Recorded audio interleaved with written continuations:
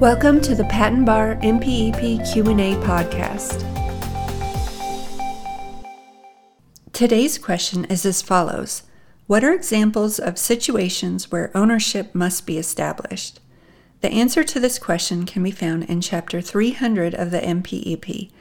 This chapter covers ownership and assignment.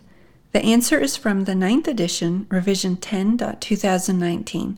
Depending on future changes to the MPEP, the question and answer may or may not be applicable in later editions or revisions. Again, what are examples of situations where ownership must be established?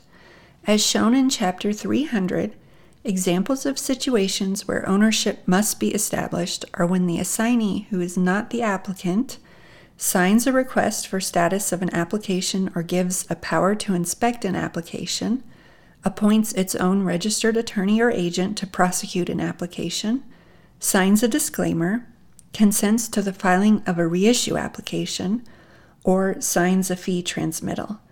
Effective September 16, 2012, a juristic entity, for example, an organizational assignee, must be represented by a patent practitioner. This question and answer comes from Section 325 of the MPEP. The following is a brief summary of this section.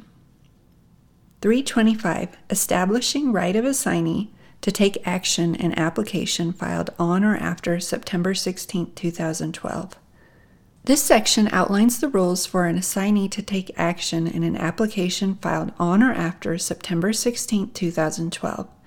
Items covered include the documents the owner or assignee, other than a juristic entity, can sign, establishing ownership, and the rules for continuing or divisional applications.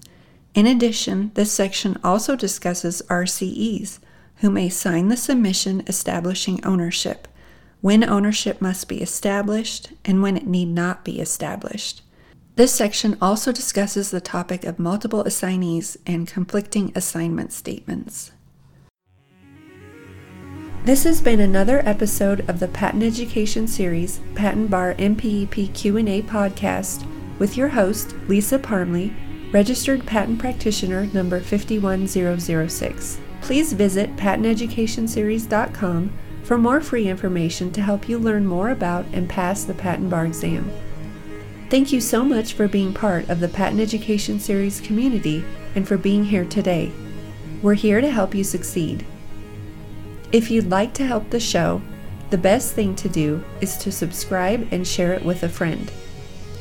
If you need anything or just want to touch base with us, please email us at info@patenteducationseries.com. We want to see you succeed and put the Patent Bar exam behind you. So again, head over to patenteducationseries.com for more free materials and information to help you pass the Patent Bar and get on the road to a new career as a patent practitioner.